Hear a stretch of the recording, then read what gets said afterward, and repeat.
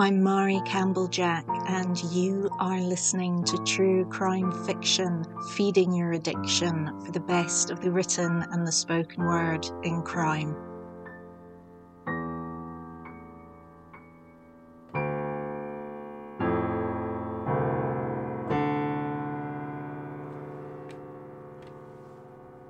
When most of us think of undercover police work, we think of Serpico or Donnie Brasco.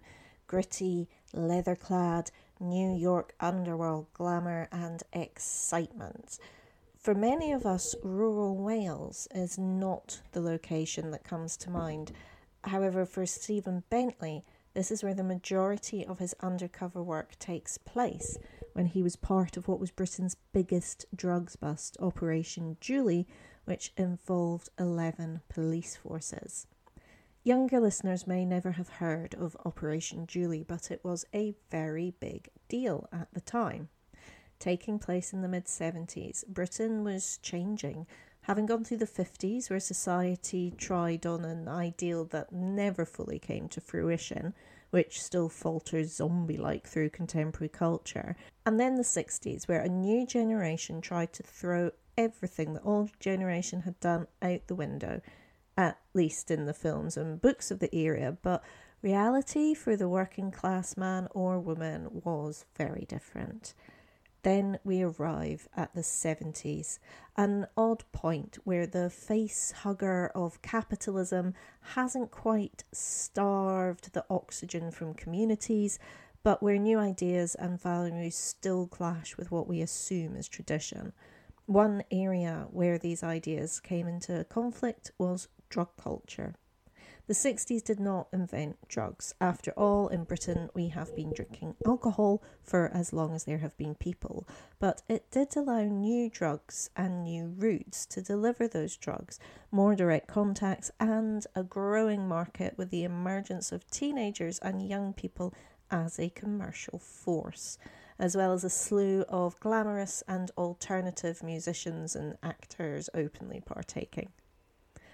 However, for most, and especially for those in Operation Julie, this filmic version of the 70s was not a reality, and instead drugs were mixed up with suspicious Canadian mobsters, tight-knit and isolated communities of Wales, and a long, long time pretending to be somebody you are not. Bentley talks admirably and openly about the impact the operation had on his mental health, and the lack of aftercare and support that he got from the force. One of the most psychologically fascinating parts of Operation Julie is how Bentley manages not just his dual identity, but how his experiences in Wales and getting closer to the people who are involved in the making and selling of LSD changes him as a person. It feels obvious that Bentley could not finish the job and simply go back to who he was before. He needed to find a new self, and that was no easy feat. Operation Julie is not all philosophical musings on the nature of identity, though. As well as detailing the setup of the operation and the part he played, Bentley goes into the personal aftermath and also touches on current debates around drug policy and spy cops. With screaming headlines about new drugs like spice and undercover police fathering children on the job, Bentley's experience could feel almost quaint, but that would be to do it a disservice.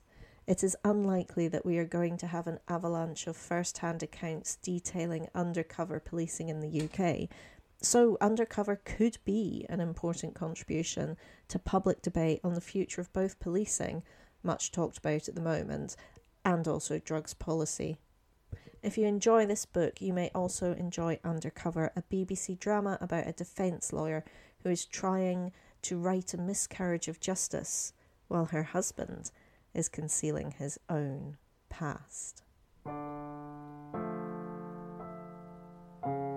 You have been listening to True Crime Fiction, the podcast that is feeding your addiction to all things crime. You can find our website at true-crime-fiction.com, on Twitter at true_crime_fic, on Facebook and Instagram as True Crime Fiction. Please rate and review on the podcast app of your choice. Music is by Kitty Kitty Meow Meow.